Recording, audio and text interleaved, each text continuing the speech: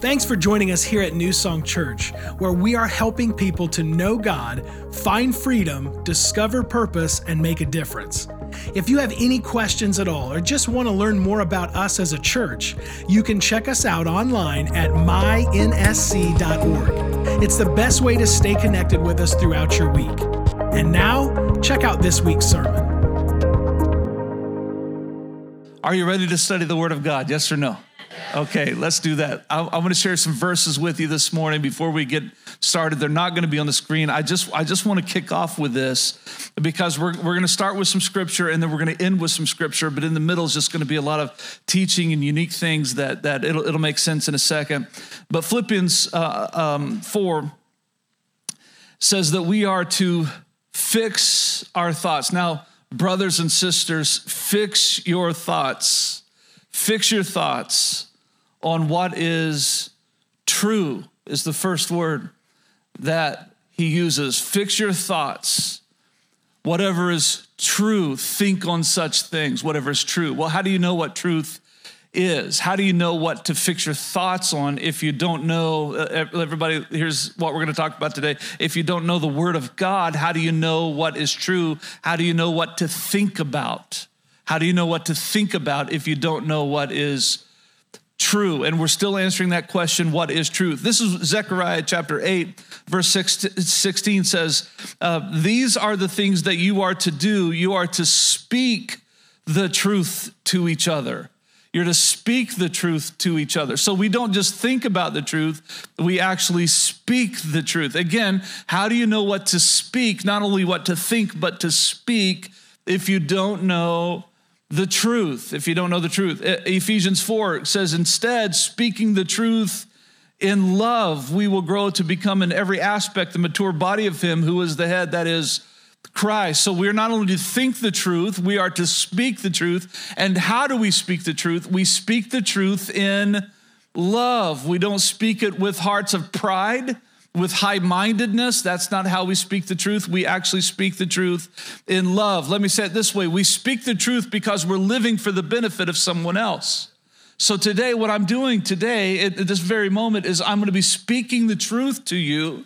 And the heart behind it is because I love you so much, I want you to know the truth because the truth sets you free.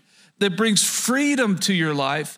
Then I would be a terrible pastor if I did not speak the truth, and if I did not speak the truth in love, So there's a lot of pastors out there that they are so angry with the world and they're so angry with their people. They might be speaking the truth, but they're speaking it in pride or they're speaking it in anger and frustration. Everybody, that's not the way we are meant to live life. It's not how we're supposed to think. It's not how we're supposed to talk. We are to speak the truth, but we are to do it in love. Aren't you glad you go to a loving church that holds to the truth but embraces anybody who walks through our doors and helps them understand the truth? Aren't you glad about that, everybody? So that's who we are. That's definitely who we are. So I'm going to start out this day, and we're going to take a quiz. It's a quiz, everybody. And if you want to, on your sermon notes at the very top of whatever, there's going to be 8 questions. And I just want you to write yes or no down to each one of them, okay? So if you want to just do it in your mind, you can do that too. But here are the questions. Here's the quiz. And this quiz is very short, and I'm not going to give you much time. It just needs to be, you should know this. If you're a Christian, you should know this. Here we go. Does absolute moral truth exist? Write that answer down. And now listen, don't answer out loud, okay? Don't answer out loud. We don't want to, no cheaters, all right? Does absolute moral truth exist? Is absolute truth defined by the Bible? That was question number 2. If truth does exist, is it defined by the Bible? Did Jesus Christ live a life without sin? Number 4, is God the all-powerful, all-knowing creator of the universe who rules supreme? Number 5, is salvation a gift from God that cannot be earned? Number 6 is simple. Is Satan real? Is he real? Number 7, does a Christian have a responsibility to share his or her faith in Christ with other people? Is it a Christian's responsibility? Is it a mandate for us to do that? And then number 8, is the Bible accurate in every single one of its teachings? Is it accurate? Is it accurate? Now, the reason why I ask those questions, and hold your answers just for a bit. The reasons why I ask those questions these are the same questions that George Barna asked in a poll that he asked. He's a Christian pollster, and he asked this of a poll of born-again believers, of people who say, yes, I have been changed by the grace of Jesus Christ. He is my Lord and Savior, okay? So he asked these questions, and the answers to all of these questions should have been, if you knew the truth, it should have been yes to every single one of them, okay? Now, the problem with that is, and many of the people in this room, you're like, well, obviously. Well, watch this, everybody. According to George Barna, only 9% of born-again Christians answered yes to every single one of those. Only 9%. How many know we have a problem in our world? And with it, George Barna released this statement, and I'm going to share it with you because it is powerful, and I want you to listen. I want you to listen to this. The Christian body in America, so we're talking about a national poll in America, is immersed in a crisis of biblical illiteracy. How else can you describe matters when most church-going adults today reject the accuracy of the Bible, the existence of Satan, or the kingship of Jesus? They also see no need to evangelize, and they believe that good works is one of the keys to persuading God to forgive them of their sins. It is biblical illiteracy. 9% said yes to the fundamental beliefs of Christianity. Only 9% said that they agreed with 8 simple fundamental truths. Fundamental truths. Biblical illiteracy. Are you biblically illiterate? Do you know your Bible? If I were to say the name of somebody, let's say an Old Testament sounding name, and say, hey, and let's say I just make it up. I'm going to make up this name and say, hey, look up so-and-so chapter 2, verse 3. Would you start looking for that, or would you realize that's not even in the Bible? What's this guy talking about? My dad used to trick us. He would just, he would just say a name and say, hey, could you find that in the Bible? Me and my brother, yeah. No, not there at all. It's a fun game. You should play that at some point. And I'll say this, everybody, that biblical illiteracy, it's not just knowing the books of the Bible, but it's knowing the content of the Bible. It's knowing the content of the Bible. And many of you, I'm really how do I say this? So glad that you're here, because many of you come out of backgrounds that are different from my background, being raised in church, being raised with a father who was a pastor that's been in ministry my whole life. Many of you came out of backgrounds that had no experience in church or even in a Christian home. You weren't raised in a Christian home. You certainly weren't a Christian. Or some of you attended other types of churches where someone, and the pastor or the priest would just say, hey, there's really no reason to study your Bible. I'll just teach you what the Bible says. And they never encouraged the reading, the study of the Scripture, even though the Scripture tells us that it is to be studied and read and applied, obviously. And some of you are at this place where you're like, Pastor, I've never even really been around the Bible much. I just don't know. And I want to say, welcome to New Song. We're glad you're here. Like, so glad you're here. And my goal today is not only to teach you the Word of God, but my goal today is that you would have a hunger inside of you, that when you leave this place, you say, hey, I want to study this for myself. And you say, well, I'm not qualified. Yes, you are. You are qualified. You can read, right? If you can read, you're qualified. And the Bible says that the Holy Spirit will guide us into all truth. He'll actually teach the Word of God to you. All of a sudden, the Word of God will come alive. It'll just come alive. And if you're sitting here today saying, well, I don't even know where to start. I don't know where to start. Don't start in the book of Numbers. Don't start there. Don't start in Leviticus. Don't start there. So I would start in the book of John. That would be the first place that I would start. And after you go through the book of John, it's in the New Testament, I would go back and hit all the Gospels, Matthew, Mark, and Luke. And then I would just start reading through the New Testament. Like anywhere in the New Testament's great. I mean, it's just great stuff and it's applicable. And if you say, well, I have questions about that, you need to be in a small group. You've got to be in a small group. You need to have somebody in your life in which you can ask questions. So here's somewhat of a review from last week. It'll go very quickly. So write this down. The first thing that we learned last week is that we have to embrace a biblical worldview. We have to embrace a biblical worldview in which our beliefs and actions are filtered through truth. In other words, they're filtered through the Bible, the Word of God. So you have to embrace a biblical worldview. And if you're a Christian, you have acknowledged Jesus of the Bible as your Savior.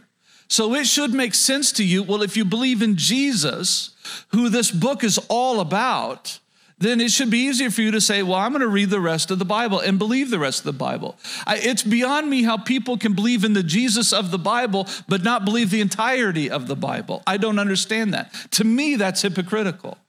To me, you're just taking a little facet of it and saying, well, I believe this and I'll take this because I want to go to heaven, but I'll just ignore the rest. The rest isn't important to me. Well, listen, you're wrong. You're wrong. The rest is vitally important to you. And you need to embrace a biblical worldview in which everything in your life is filtered through truth, through the Word of God. We said this last week, that truth is absolute. It is absolute. It is consistent with the will and the nature of God. We're going to get into that in a little while, in a couple of weeks. It is consistent with the will and the nature of God. So truth is the same as and equal to the original. So the original being an external reference. So something, we said it this way, if you remember, if you're a builder and you're building a wall, and we would say this, years ago, is that true? And what it would be, we would measure it to a plumb line to make sure that wall was perfectly level, that it was true. So for instance, if you're in London, you would see this in a lot of movies, for instance, especially if my wife likes weird movies that are based in like the 1800s of England and BBC type of stuff. How many know what I'm talking about? Just that weird stuff. And she's not weird, but what she watches is weird. And you'll see a lot of this happening a lot of time where they'll pull out a timepiece, they'll pull out a pocket watch, and as they're looking at their watch, sometimes they'll look up at Big Ben and compare their watch with what Big Ben says, right? So nobody looks at their watch in those movies. I've never seen anybody look at their watch and look at Big Ben and then say, oh, somebody needs to go change Big Ben because he's wrong. No, Big Ben in that area, the Big Ben is the source, it's the original, and everybody changes their watch to what Big Ben says. How many know what I'm talking about? Okay, so we don't expect them to change Big Ben for us. We change us for Big Ben. And in the same way, I don't expect God to change for me. He's the original source. He was and is to come. He has always been and he will always be. So I don't say, hey, God, I need you to change for me. What I need to do is surrender myself to God and say, I will change for you. Because you're the source of truth. That's a sermon in itself, everybody. Like that'll preach right there. So we don't ask God to adjust. We end up adjusting our lives around the truth, which is God, and his word obviously reveals him to us. So his word is, the Bible says, it's true. It's true. He is true. So let me go a little bit further then. So I don't know if you have this written down, but you've probably figured it out by now. Letter C is the Bible is the external reference for all people.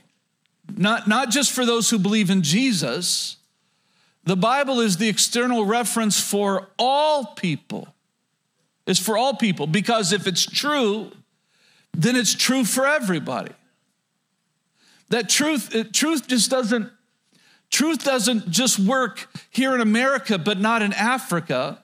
If it is true here in America, it is also true in Africa, because culture doesn't define truth, just like culture can't define God. Oh, that's good. You see what I'm saying, everybody? So if it's really true, it's going to work here, but it's going to work in Africa, and it's going to work in communist Asia. It's going to work around the world. In South America, truth is truth. No matter where it's located, it's still truth. It's unchangeable. It's everlasting. It's everlasting. And so here's the question, though. Then let me say it like this. Then how do we know the truth? Because the Bible makes some very, very big, distinctive claims. Let me just give you a couple of them. These are just some huge, distinctive claims that the Bible makes. That God not only exists, but he chose to communicate with us through, and here's just three ways, the three examples. There's another way, I guarantee you. He chose to communicate with us through his creation. Like the heavens declare the glory of God, right? He chose to communicate with us through his creation, through our moral conscience, and of course the Bible. But he also, by the way, communicates through us through his Spirit, who speaks to us and confirms his word. Okay, so that's a huge claim. That's a very distinctive claim. Let me go even further, everybody. So here's another claim of the Bible. Jesus is the Son of God, and salvation is offered to all through him alone. He's the only Savior of the world. There is no Savior outside of Christ. That is a huge claim. Think about that. So, how can you prove the Bible without using the Bible? That's a good question, because we know the Bible makes very distinctive claims. So how can we, if somebody's saying, well, how do I know that's true? How do I know that the Bible is true? And you say, well, the Bible is. Well, they're going to look at you, no, you don't understand. I'm asking you, how do I know the Bible is true? Well, the book of, no. Because if you're using the Bible as proof, and I'm asking you what makes the Bible true, I need you to think from the outside. So it would be like, there's a term for that. It's cyclical. It doesn't make sense to think of it like that. To think of us proving the Bible to be true using the Bible if people are actually questioning the Bible itself. So just because you use the Bible to answer them, they're going to look at you and say, no, I don't know that I believe the Bible, so I don't believe your answer. Give me another answer outside of the Bible that shows the Bible to be true. Well, that's a great question. In fact, I've asked that question extensively. See, I was raised in obviously a Christian home. I was a pastor's kid, and I was just raised at a young age that God is God, and Jesus is Jesus, and the Holy Spirit is the Holy Spirit, and the Bible is true, and then I'm to obey God. And I just, as a child, okay, I'll do that. And I was a pretty good boy. I followed Jesus. I wasn't one of those rebellious kids. I wanted to do the right thing. I always hated it when I failed. I was just built that way. Maybe you were too. Maybe you were the other side and you were rebellious. I don't know. But my story is I wanted God to be happy with me. I wanted him to how do I say this? I wanted to know that I was accepted by him, and I certainly wasn't going to rebel against God, mostly because as a child, I didn't want to go to hell. That's true. If heaven or hell, I'm choosing heaven. I'm not no dummy, that type of deal. And then I got to an age, well, how do I know the Bible's real? Just because my parents told me, does that make it true? That's a big thought. That's a big thought. And I was having those thoughts as a child. As 8, 9, 10, 11 years old, I was asking those questions. Well, just because mom and dad says it, how do I know that it's true? So if you were to go to your children or your grandchildren, you were to ask them a question, hey, listen, is lying wrong? They would say yes, and you would ask the question, well, why? Why is lying wrong? And you cannot say because the Bible says so, and you cannot say because I said so, or because mom and dad said so. So I'm gonna take out those two answers. You can't use because God says so, and you can't use because my parents say so. So why is lying wrong? And most kids, teenagers, children alike, they'll look at you and you're like, I don't know. Because the Bible says, nope, you can't use that. Because my mom, no, can't use that.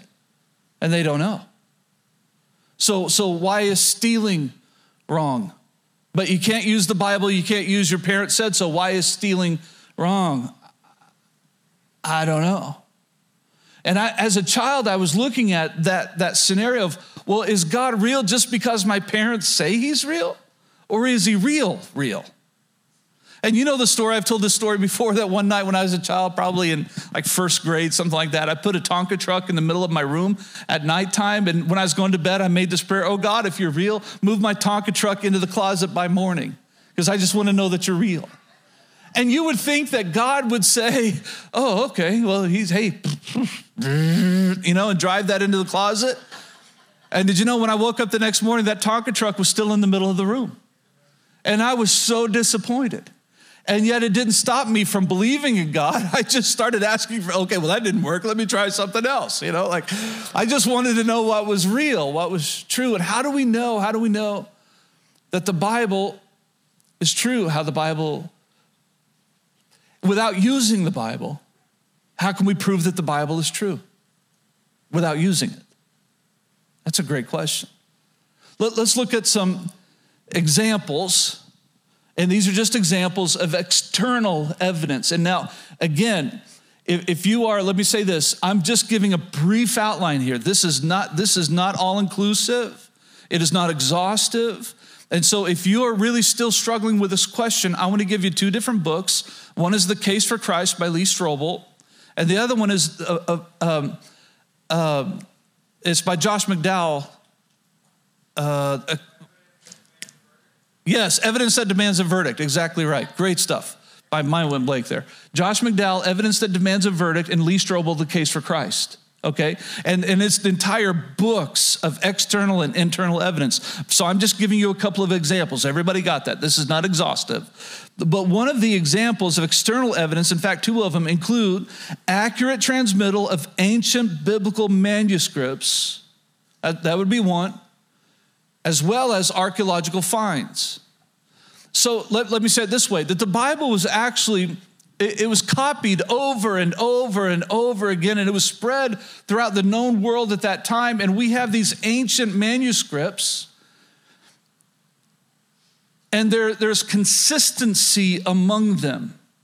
It's coherent, it's consistent. Let me say it a different way, everybody. That as you look at the original text, they not only have been transmitted correctly, but they're very, very historical in nature.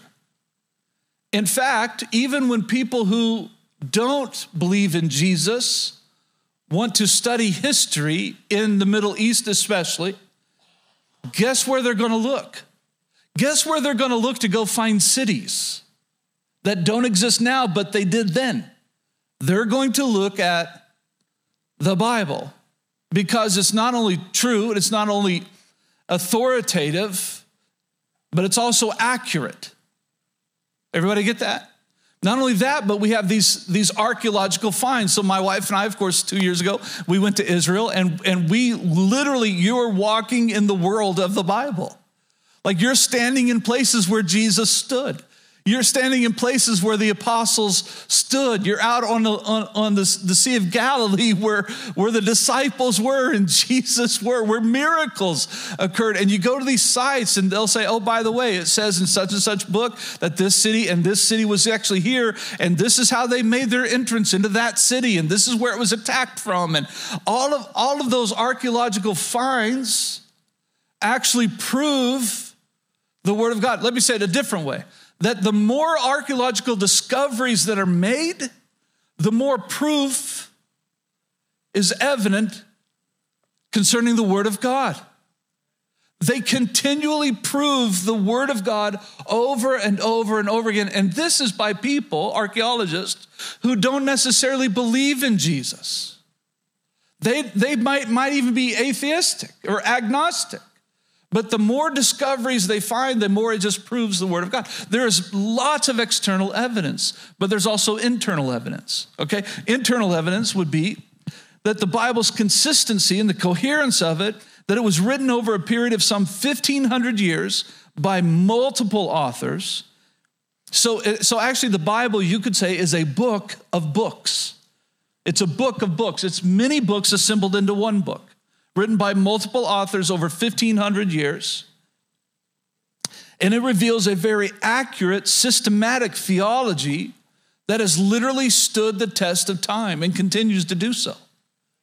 A very accurate, systematic theology. Meaning this, out of all of these authors written over hundreds and hundreds and hundreds of years, they all point to God as creator, God as the source of truth, and Jesus as Messiah.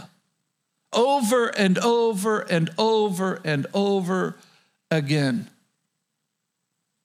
It's amazing. It's amazing. The prophecies that Jesus fulfilled that were written hundreds and hundreds of years before his birth. We look at that, those of us who study the Bible, without God, it would have been an impossibility. Without God, it would have been, there are so many messianic prophecies written hundreds of years ahead of time that Jesus fulfilled them all. Coincidence? No. Let me say it this way. If I just decided one day to say, hey, we're going to build a building for New Song, and I'm just going to snap my fingers and all of the parts are just going to appear exactly how they are, you would say that's not going to happen. Well, of all of those writers who are writing about Jesus for hundreds and prophesying about the coming king, the fact that he fulfilled them all is like this building being assembled all by itself. Miraculous. And yet true. Yet true. Let me say it this way, that Jesus himself becomes an argument in support of the Bible to the extensive secular writings, not Christian writings, but secular writings that actually verify the authenticity of the four Gospels, Matthew, Mark, Luke, and John. So for instance, there are a lot of writings outside of the Bible that prove even atheists know Jesus was real. He existed and miracles followed his life. And it's not just written about in the Bible, but there's extensive writings and historical documents that convey the fact that Jesus is who he says he is. And he did what he said he did and what we read that he did. It really occurred. And by the way, the grave was truly empty 3 days later. Proven, not just by Christian theologians, but by atheists. Everybody, there's evidence everywhere.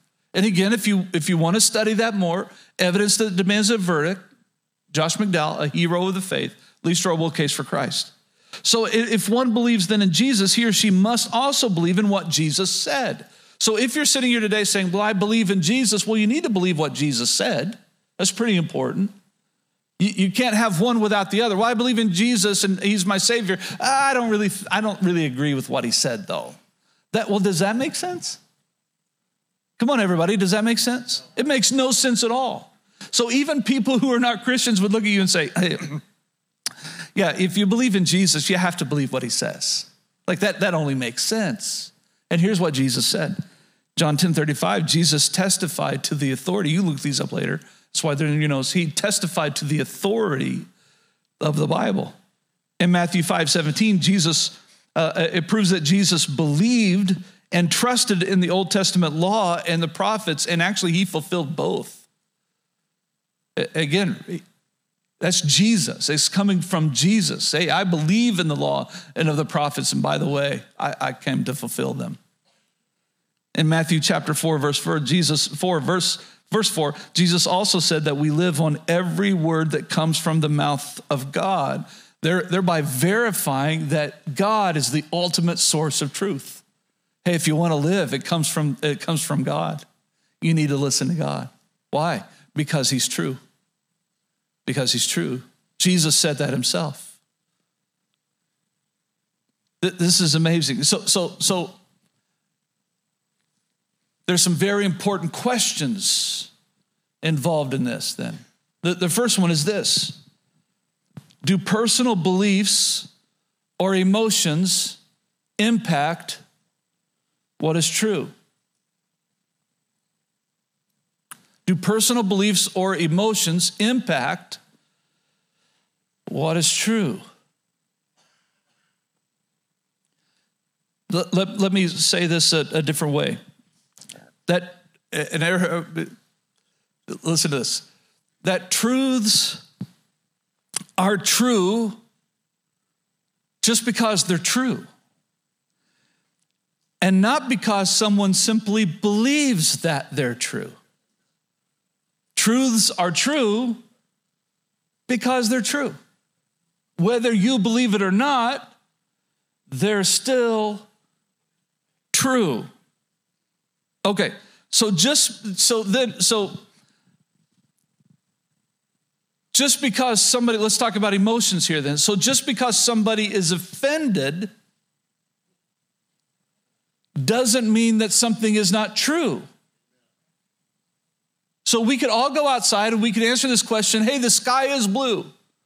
And some weirdo out there is going to say, I am so offended because that's black. That's black as I've ever seen it. You're looking at that person like, what? Yeah, what? No.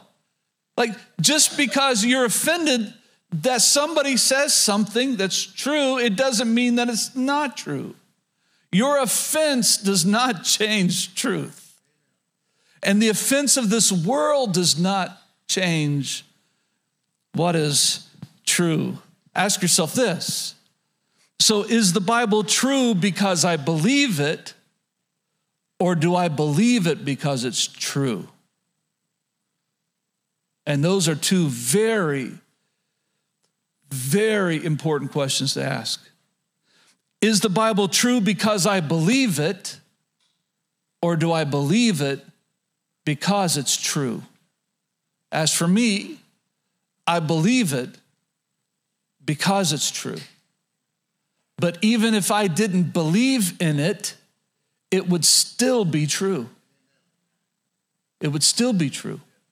And it has been proven over and over and over and over again. See, the foundation of our faith is not emotions, but truth. It's the very foundation of our faith. I'm going to say that again.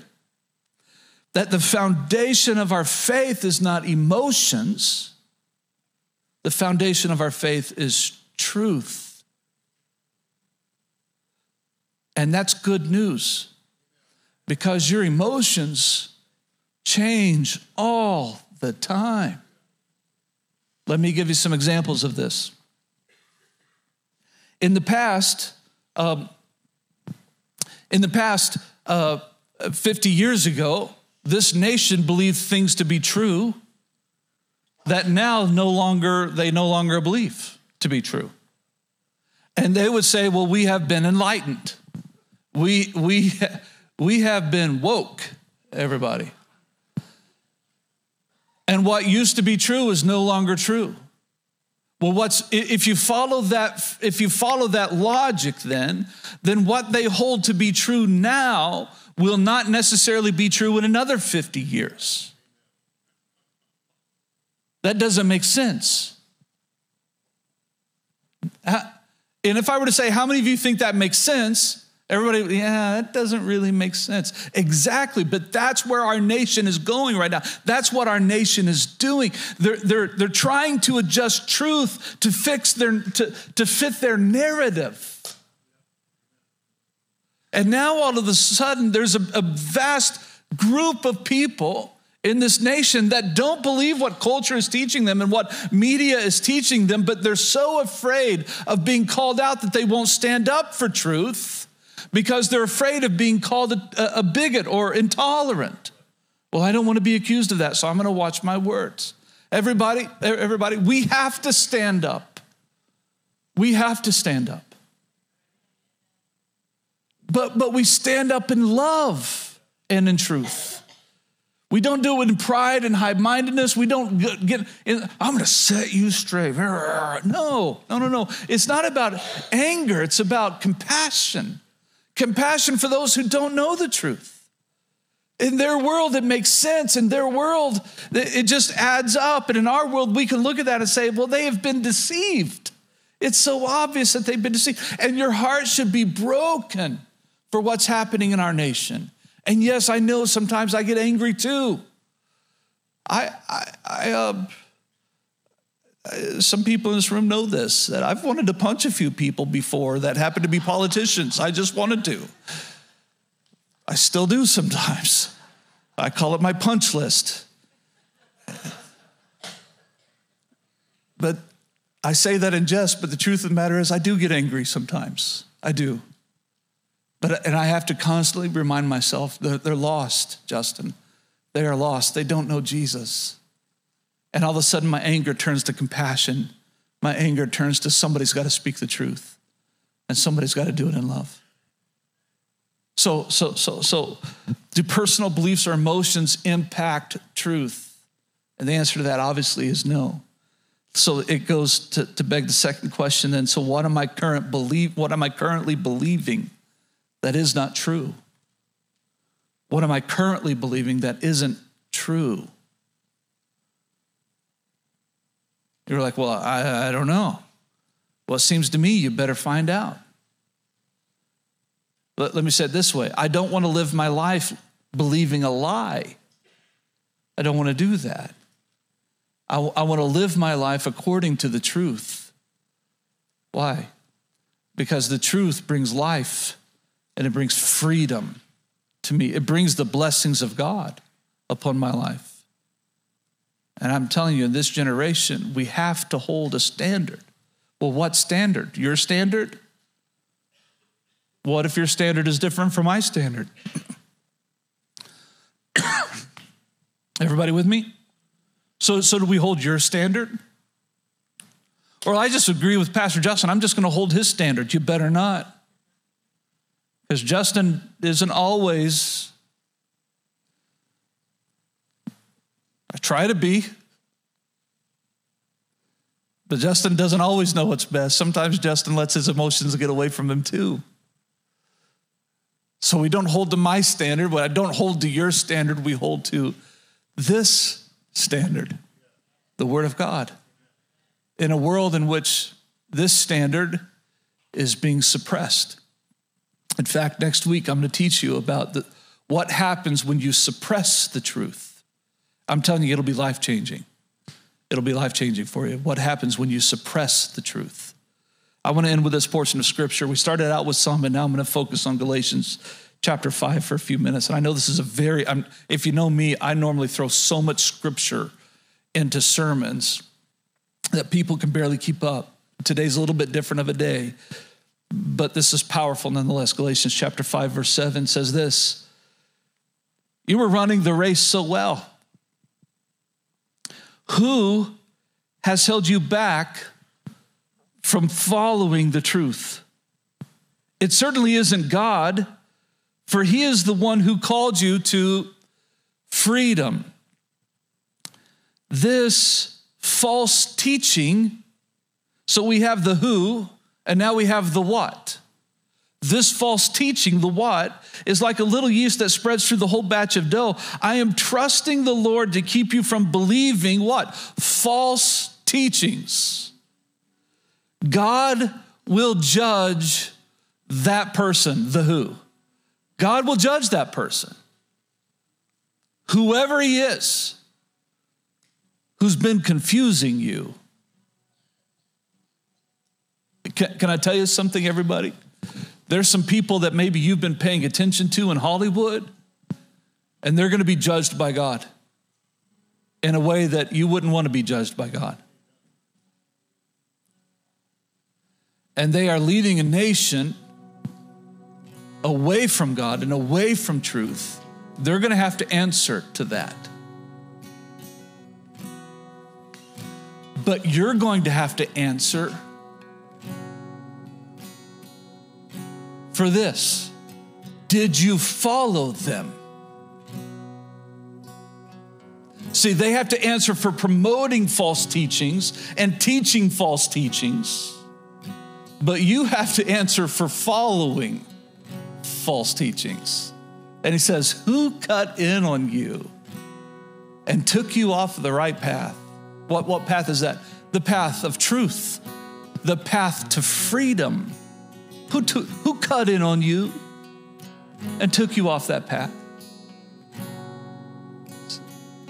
See, that path is going to give you your best life. But not if you get off of that path. It's dangerous. Let me ask you a question, New Song. Who cut in on you? If you're not believing the truth, you need to figure out who's cut in on you. Who's cut in on you? Who are you believing? And what are they teaching you? I want to challenge you.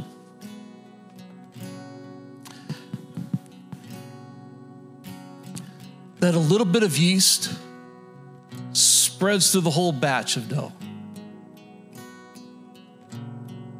Can I put it in different terms here? So if you allow a little bit of untruth in your house, how many know it can spread through the whole house? If you allow a little bit of untruth in your life, it has the potential to spread through the whole batch of dough.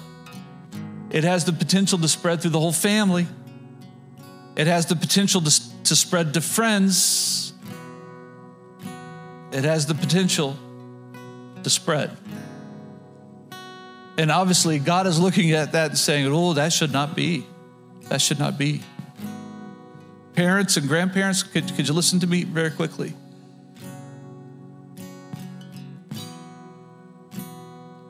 What are you allowing into your life and into your home that is false?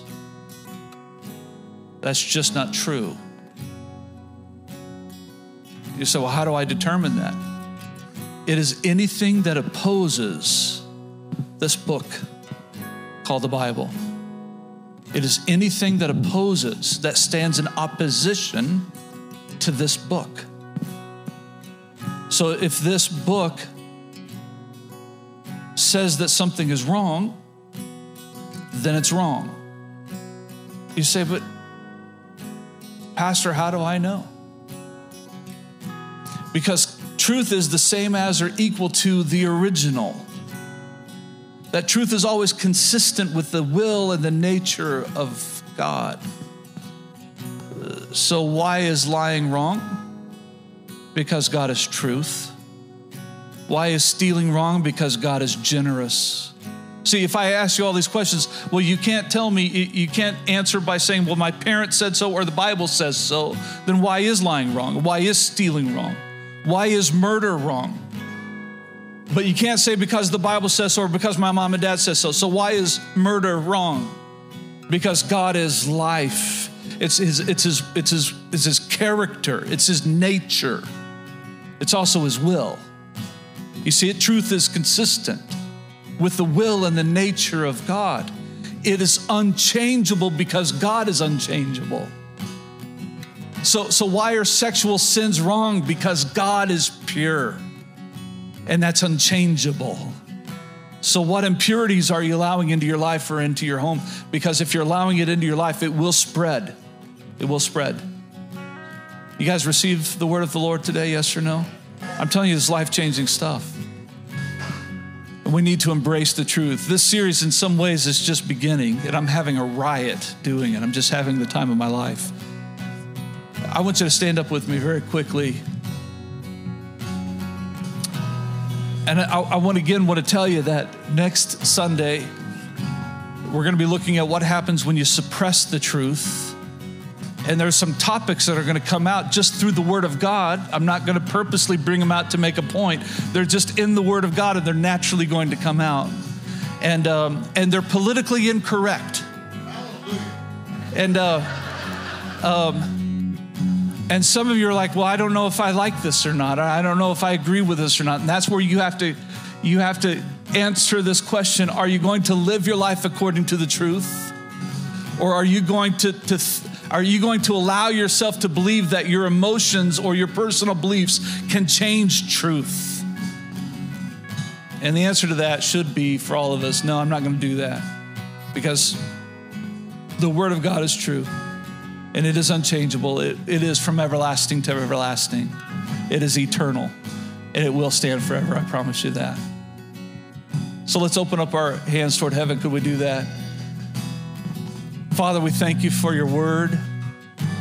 Your word is truth. We thank you for loving us.